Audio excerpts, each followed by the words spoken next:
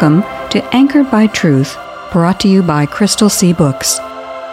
In John 14:6, Jesus said, I am the way, the truth, and the life. Our goal is to encourage everyone to grow in the Christian faith by anchoring themselves to the secure truth found in the inspired, inerrant, and infallible Word of God.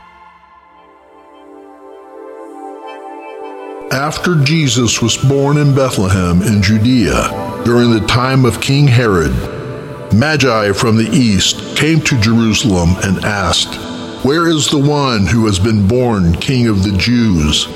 We saw his star when it rose and have come to worship him. The Gospel of Matthew, chapter 2, verses 1 and 2, New International Version. Hello, I'm Victoria Kay. Welcome to Anchored by Truth, brought to you by Crystal Sea Books. I'm here today with R.D. Fierro, author and founder of Crystal Sea Books, and part-time event librarian. He straightens up the books on the bookshelves when one falls over. Today on Anchored by Truth, we're going to begin finishing up our current series where we have focused on the life and historicity of Jesus. And we're going to hear the next to last installment of our 7-part epic Christmas poem, The Golden Tree, Eagle Enigma. When we left off last time, 3 bears that were searching for the lair of the great white koala bear had come face to face with 2 huge ice eagles on the edge of an uncrossable canyon. So essentially, they were facing a giant enigma. Right, R.D.? Well, they were facing multiple enigmas. They could see a gleaming city on the other side of the canyon, but was that the home of the great white bear? And how could they cross the canyon to find out?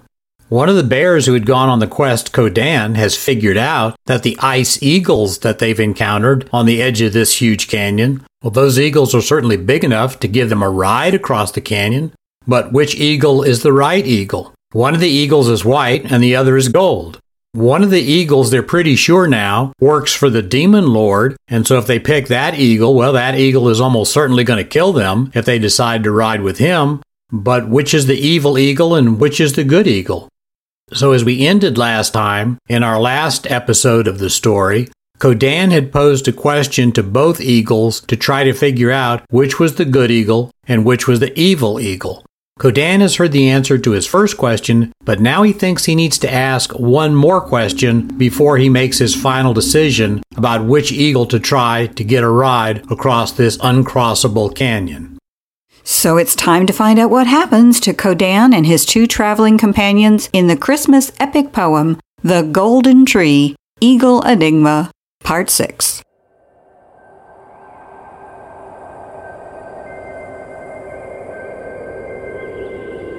Great white eagle, you know why we've come to this chasm beneath the sky. Tell me now about the tree, how it came to be, and why. Small koala, you know that the tree first came from the great white bear. This you were told by the demon lord when he came to your valley so fair. But what you don't know about the tree, and makes your life so tragic, is that the tree alone cannot save. It's you bears that give it its magic. The tree was sent to your early forebears to show you what you could do.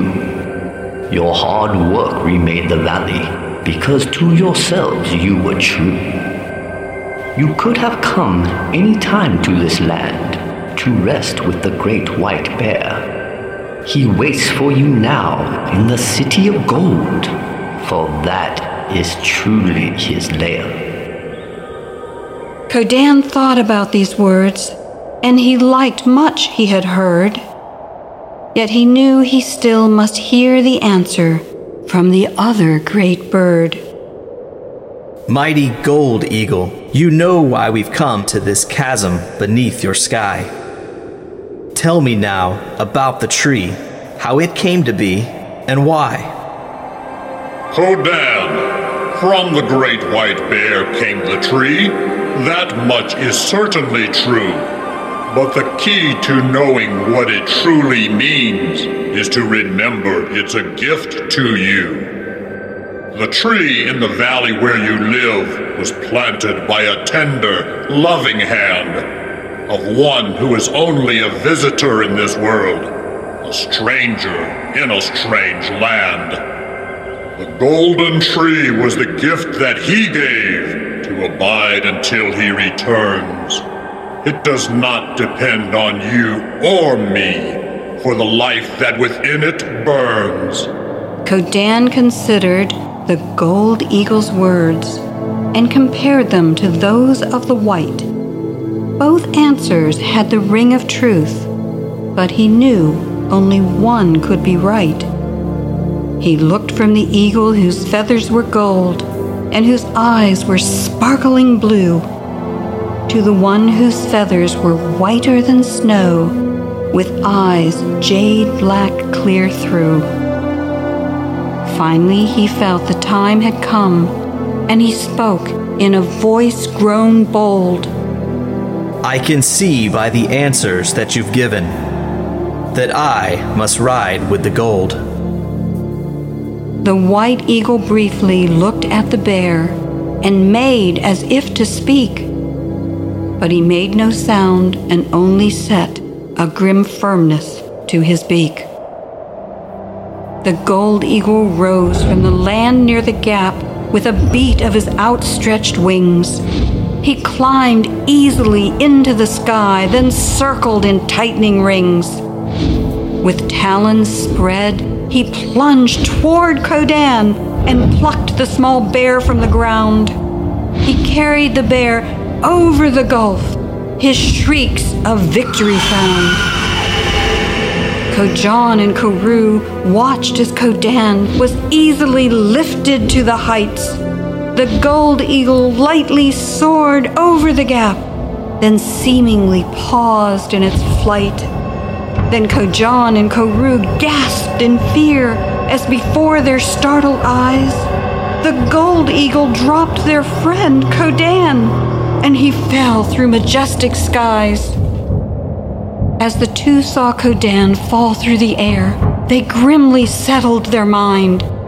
An answer to the need they still must seek. For the village, help they must find.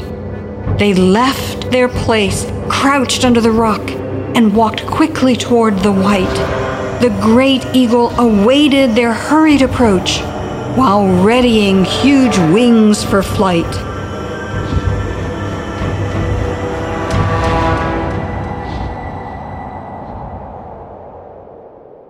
Wow. So, did Codan choose the wrong eagle? It seems that way since the gold eagle picked up Codan but then dropped him over the gap. And what about the other two bears? They went on their quest to try and help their village find another guardian for the golden tree. So if they fail, is their tree also doomed? Seems like there's a lot of unanswered questions. Well, hopefully we'll get the answers to all these questions next week, since next week is part 7, and there's only 7 parts to Golden Tree Eagle Enigma. But part of what listeners should be listening for is the answer. Why did Codan pick the gold eagle and not the white eagle? What was it about the answers that the eagles gave to Codan's questions that made him choose one way and not another? So maybe next time we'll hear something about that too.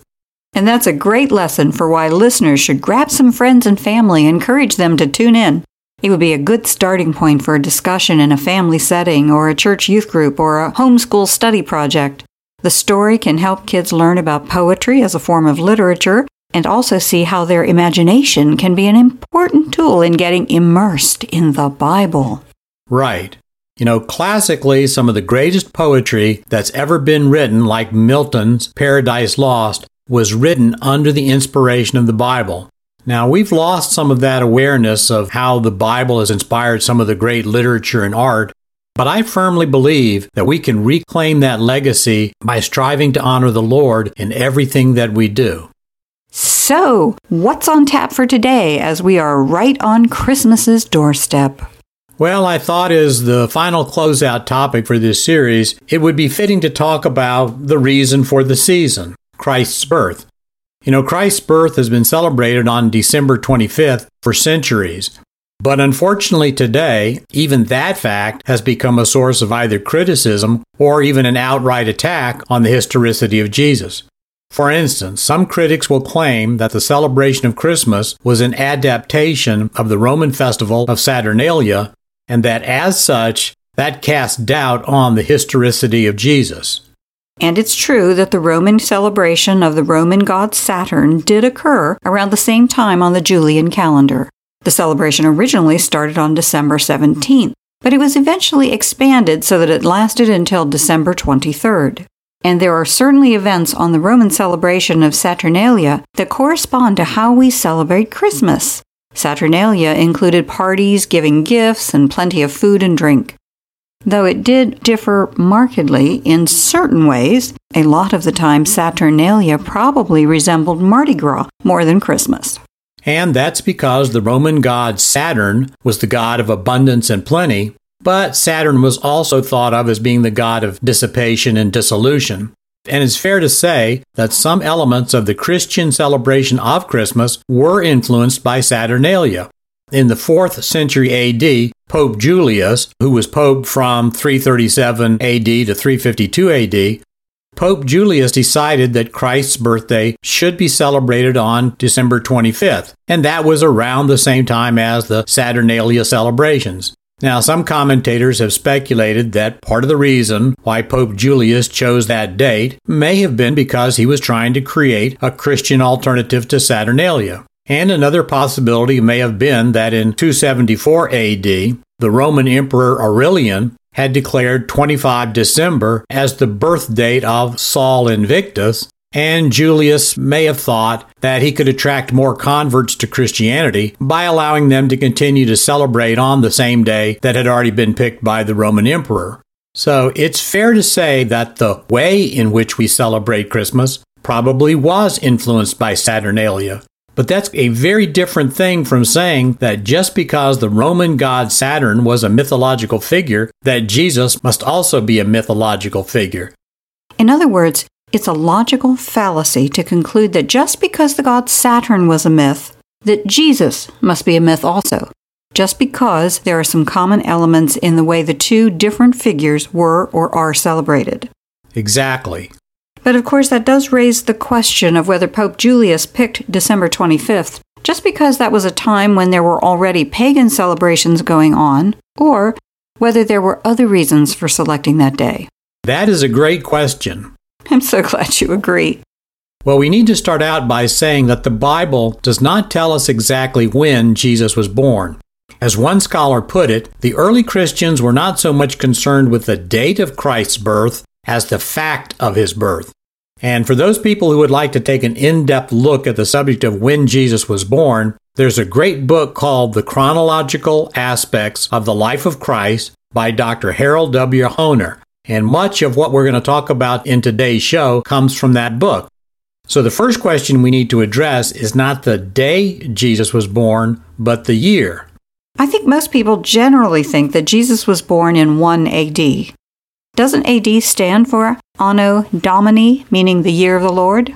Yes, it does. And that was the original attempt when a Scythian monk named Dionysius originally prepared a calendar for use by the Western Church at the direction of Pope John I in 525 AD. Before Pope John I directed Dionysius to prepare the new calendar system, the Alexandrian system of dating was being used. But the Alexandrian calendar used the reign of Diocletian, who was a persecutor of the early church. Well, Dionysius did not want the reference date for the church to be based on a persecutor of the church.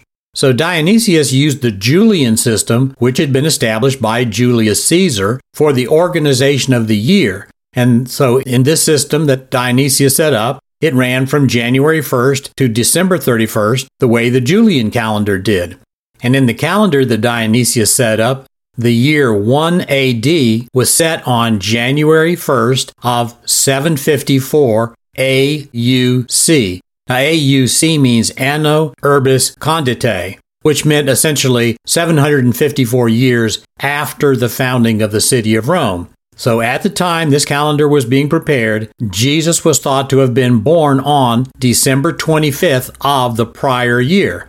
Now remember that there is no 0 year in our calendar system. The calendar doesn't go through a 0 year. It goes straight from 1 BC, before Christ, to 1 AD.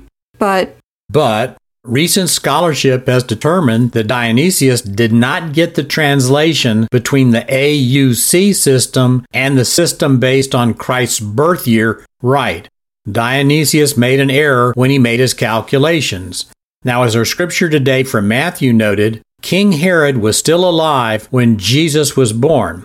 Well, at the time that Dionysius set up his calendar, it was thought that Herod had died in 754 AUC.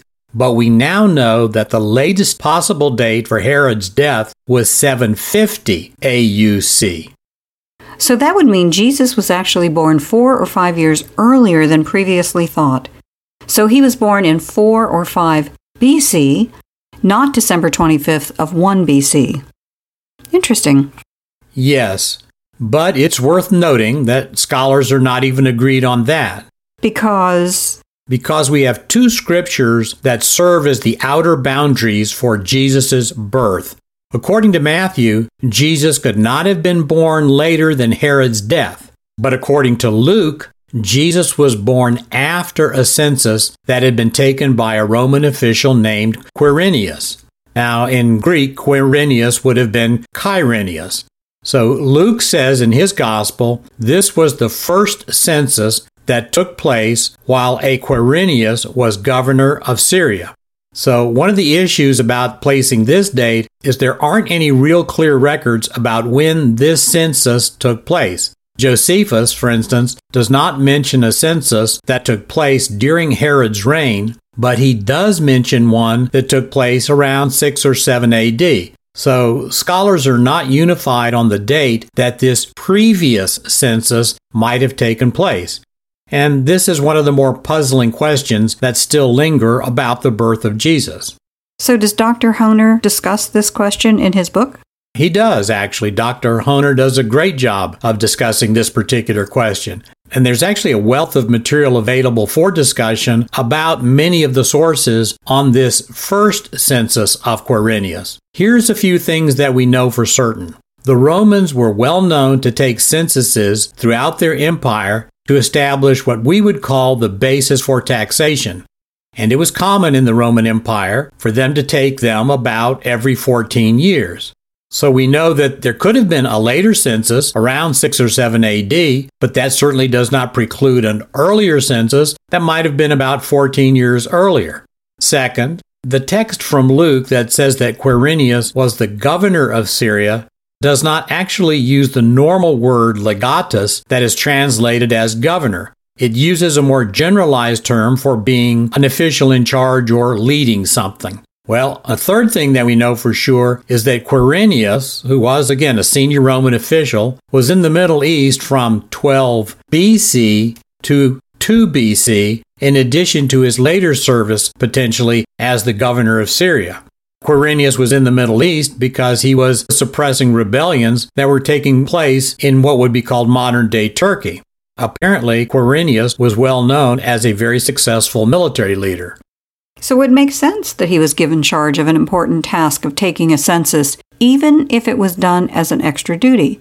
Also, it would make sense that Augustus would want a census taken in that part of the empire because Herod had fallen out of favor with Augustus around 7 or 8 BC, and by then it was known that his health was failing and that his sons were quarreling over who would succeed him. Herod changed his will 3 times in the year before his death, each time naming a different son. Augustus knew about the changes and the quarrels because Herod had to get Augustus's permission before making the changes. Or executing one of his sons, which Herod also did, again with Augustus's knowledge and consent. So that helps show that Herod was the kind of king who would order the murder of all boys 2 years old and under in and around Bethlehem to get rid of a child the Magi had described as the king of the Jews. So it looks very much like Quirinius might have been in charge of a census sometime in the latter part of Herod's reign around 5 BC. Herod died in 4 BC. But what about the specific day? Did Pope Julius just pick that day because it roughly corresponded with Saturnalia? Well, we can't be sure entirely why Pope Julius picked December 25th, but we do know that the traditional date for Jesus' birth had been around for at least 100 to 150 years before Pope Julius officially set it within the church calendar. At a minimum, an early church father named Hippolytus of Rome, who lived from 165 AD to 235 AD, Hippolytus had proposed that date. So by the time Julius actually set the date, that date had been around generally as the date for the birth of Jesus for probably well over 100 years. Now, it's thought that Hippolytus might have had some greater insight into when Jesus was really born because Hippolytus was associated with one of the earliest disciples of the Apostle John. There's not a lot of information in Scripture itself to pin down the date of Jesus' birth, but the tradition of a midwinter date for his birth does date back to the very earliest of the church fathers. Also, it's fair to note that while December 25th is the traditional date of celebration in the Western Church, in the Eastern Church, they've traditionally used January 6th as the birthday and the arrival of the Magi. But some people object to the December date because a part of Luke that we didn't listen to today says that the shepherds were keeping watch on their flocks which were out in the fields at night. It is generally known that the shepherds brought their sheep into enclosures from about November through March. So the thinking is that if the sheep were out in the field, it couldn't have been December. Well, and that's a reasonable observation, but it's not conclusive. First, it might have been a very mild winter, so there would have been far less reason to keep the sheep enclosed. The sheep would do better if they could be outdoors. Second, the sheep were apparently in and around Bethlehem as opposed to being out in their spring and summer feeding grounds, which would have been out in the wilderness. So, this makes it far more likely, since the shepherds were in and around Bethlehem, that the birth was during the winter. The shepherds had to be close enough to Bethlehem to get to the family, and the family were staying in Bethlehem, so the shepherds could not have been that far away from Bethlehem when they were with the sheep. If they'd been in the wilderness, they would have been far too far away from Bethlehem to get there quickly. Third, there are Jewish texts that say that the sheep that were going to be used for the Passover celebration were supposed to be out in the field for at least 30 days before the beginning of the celebration. Well, in that particular year, Passover could have been as early as February, so this would reinforce a midwinter date as being reasonable for Jesus' birth, and it would have been something like late December or early January. So Passover in that particular year could have been as early as February, so again, 30 days before early February, that would reinforce a midwinter date, and that midwinter date could have been as early as late December or early January. So again, there's a lot of information that when you take it in its entirety and when you put it together, reinforces the fact that Jesus very likely was born in the midwinter of the year that was around 4 BC.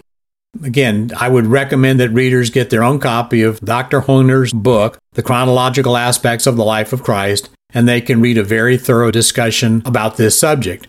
The really important point to note for today is that while there are some links between the time that we celebrate Christmas to Saturnalia, and that there are links between the way that we celebrate Christmas with Saturnalia, that in no way means that we borrow Jesus' birth from some pagan tradition. The historical records are very clear, as we've been covering in this series, that Jesus lived and died. That's reinforced not only by the Bible, but by extra-biblical sources. And so the mere fact that there are superficial correspondences between some aspects of certain celebrations, that does not affect in the slightest the actual historicity of Jesus or the validity of the Bible accounts about Jesus. The bottom line is that, again, when you look at the details of history and the gospel accounts, it dispels completely the notion that even if there are superficial resemblances between the Christian celebration of Christmas and some pagan winter festivals, that somehow diminishes the historicity of Jesus as a person, or his birth in Bethlehem on a night over 2,000 years ago. Sounds like a great time for a prayer. Today, since we're so close to Christmas, let's listen to a prayer about that special day.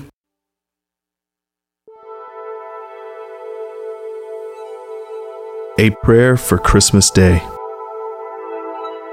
Wonderful Father, you are the Most High King who lives and reigns in unimaginable majesty and splendor.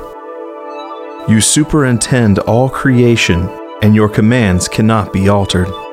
You see the end from the beginning and are the only sure guide for your children. Lord, today we celebrate the birth of the Christ child. Though he was born in the most humble of earthly circumstances, angelic heralds, the messengers of true sovereignty, announced his birth, thereby signifying his royal heritage and that this child would be King of Kings and Lord of Lords.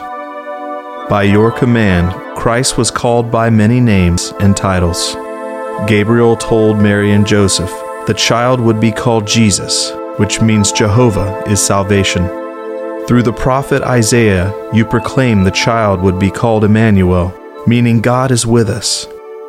The child would become the Christ, which means the Anointed One. The baby would also be called the Son of David, because he would inherit the throne you had granted to the greatest King of Israel.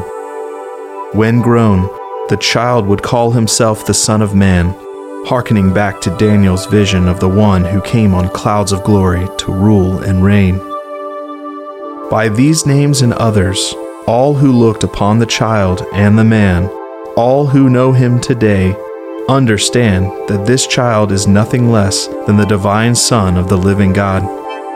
In a way we cannot fathom, Christ Jesus is both fully God and fully man, and because he is fully able to save all those who put their trust in him.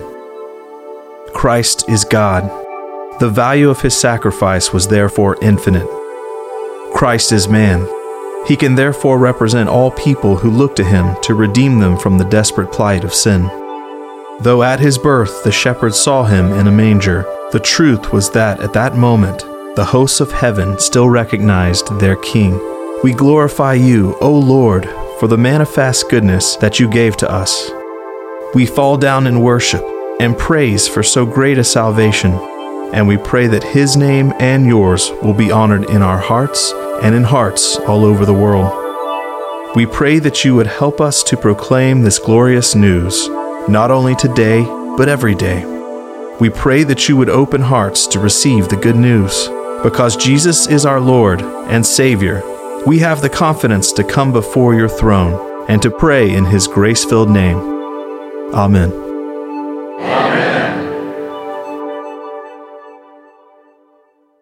We'd like to remind our audience that a lot of our radio episodes are linked together in series of topics, so that if they've missed any episodes or if they just want to hear one again, all of the episodes are available on your favorite podcast app. To find them, just search on Anchored by Truth by Crystal C. Books. And we'd like to remind listeners that copies of the first part of the Golden Tree Saga, The Golden Tree, Kamari's Quest, is available from our website. If you'd like to hear more, try out crystalcbooks.com, where we're not famous, but our boss is.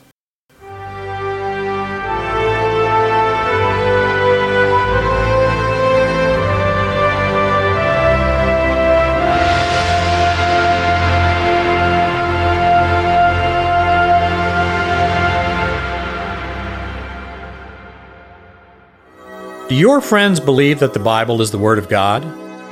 Do you? How can you be sure one way or another? Anchored by Truth is here to help. Fulfilled prophecy is one of the most powerful lines of evidence that the Bible is the inspired Word of God. Around 558 BC, the prophet Daniel prophesied that a combined force would conquer the Babylonian Empire. This would have been unthinkable because of Babylon's impregnable walls. But in 539, Emperor Cyrus diverted a river flowing under the wall and entered the city on the dry riverbed as prophesied. To hear more evidence to be sure for yourself that the Bible is the inspired, inerrant, and infallible Word of God, tune in to Anchored by Truth on Wave FM every Tuesday morning at 11:30. Faith in the Bible isn't about a leap in the dark. It's about walking in the light of reason and evidence, and Anchored by Truth is here to help you discover that light.